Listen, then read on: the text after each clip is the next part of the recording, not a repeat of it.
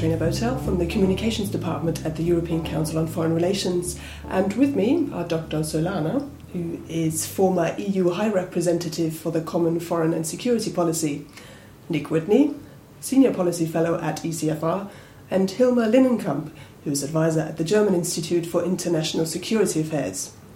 We will be speaking about a report all three of you were involved in, which is called More Union in European Defence.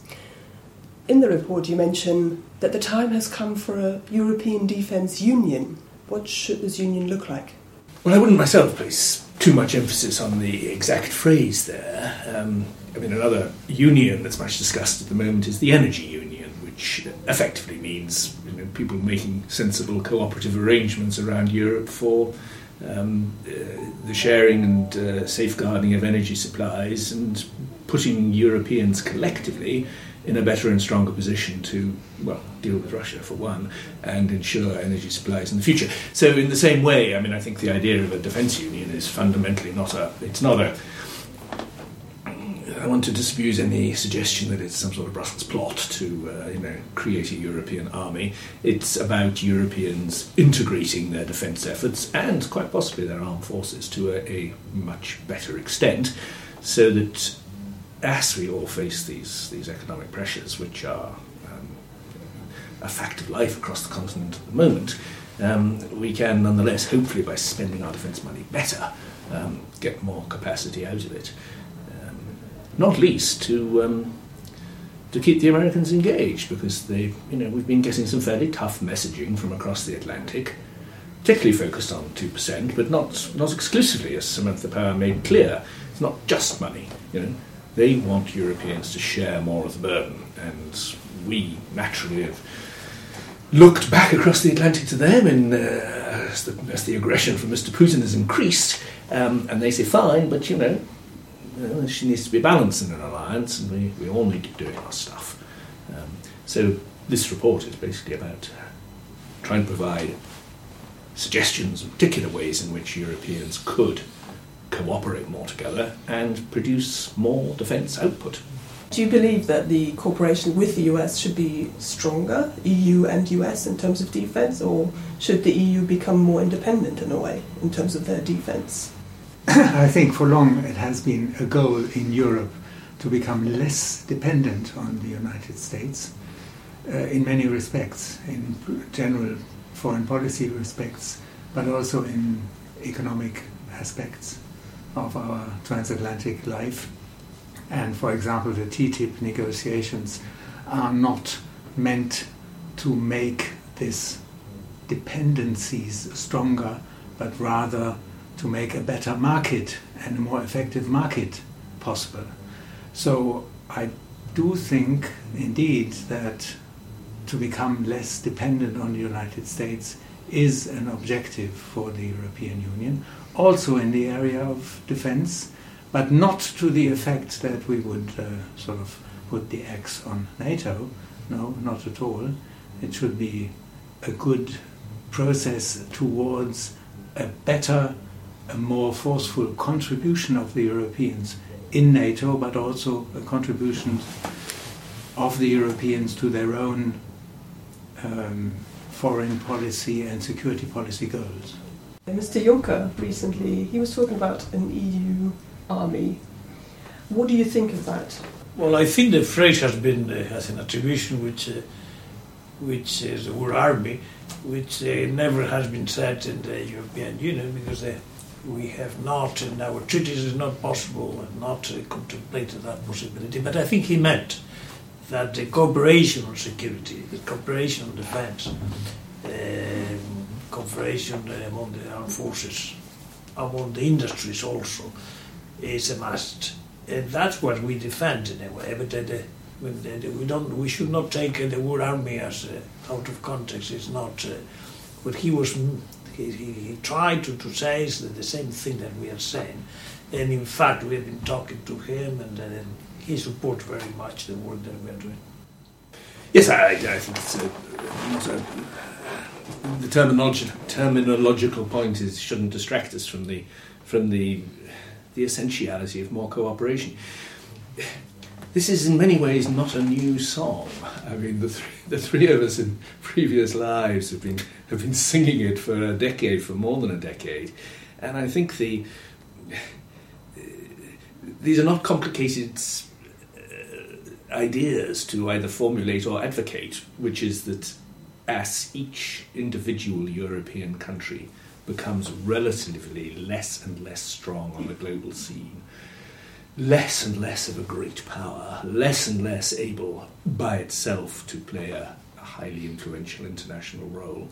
So it's fundamental that Europeans should come closer together and pool their efforts and resources, whether you're talking diplomatically or whether you're talking in terms of operations or whether you're talking in terms of the substructure of defence.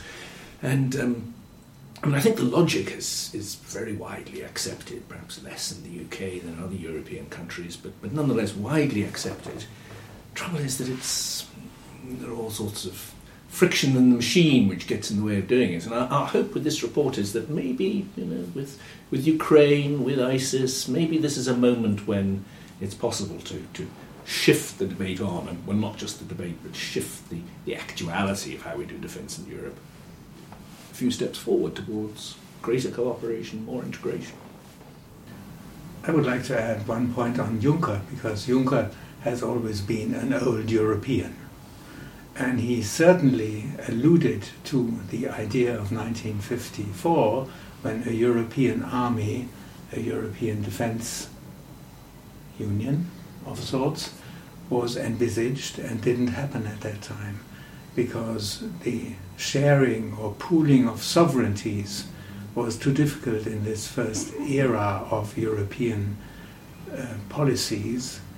But now there is more of a chance these days to understand that single European states are becoming less and less powerful as single states, but they need to pool their resources and even to pool what they would call their sovereignties. And that is only possible if you go forward on the way of cooperating more and doing things together and sharing capacities and pooling capabilities in military and security policy terms. How can that practically be achieved? Well, there are already a lot of examples of effective cooperation, which are not new and do function quite well. If you look, for example, at the European Air Transport Command, in this command, a number of states in Europe put together some of their strategic transport capacities and put it under one command, so that there can be an exchange of capacities according to the needs of the European defense policies and some operations. So there are a lot of examples of this kind already, not spectacular in the sense that they would be close to putting together a European army or components of a European army, but at least a number of corporations that save some money, that make the use of capacities more effective, and contribute to spending better together. Just ask Javier his view on Mr. Putin, and to what extent what goes on in Mr. Putin's mind, or in the Kremlin, or amongst Mr. Putin and his associates, is likely to be influenced by the demeanour of Europeans in the defence realm, whether it's operations or spending or... Well, I don't think that the situation in the eastern border of Europe is going to be resolved by military means. There is no doubt that to have the sentiment, to give the sentiment that we are really ready to go and defend our principles with the capacity, although we are not going to use it now. But I think it's a positive thing. But this is not a response to Mr. Putin's actions.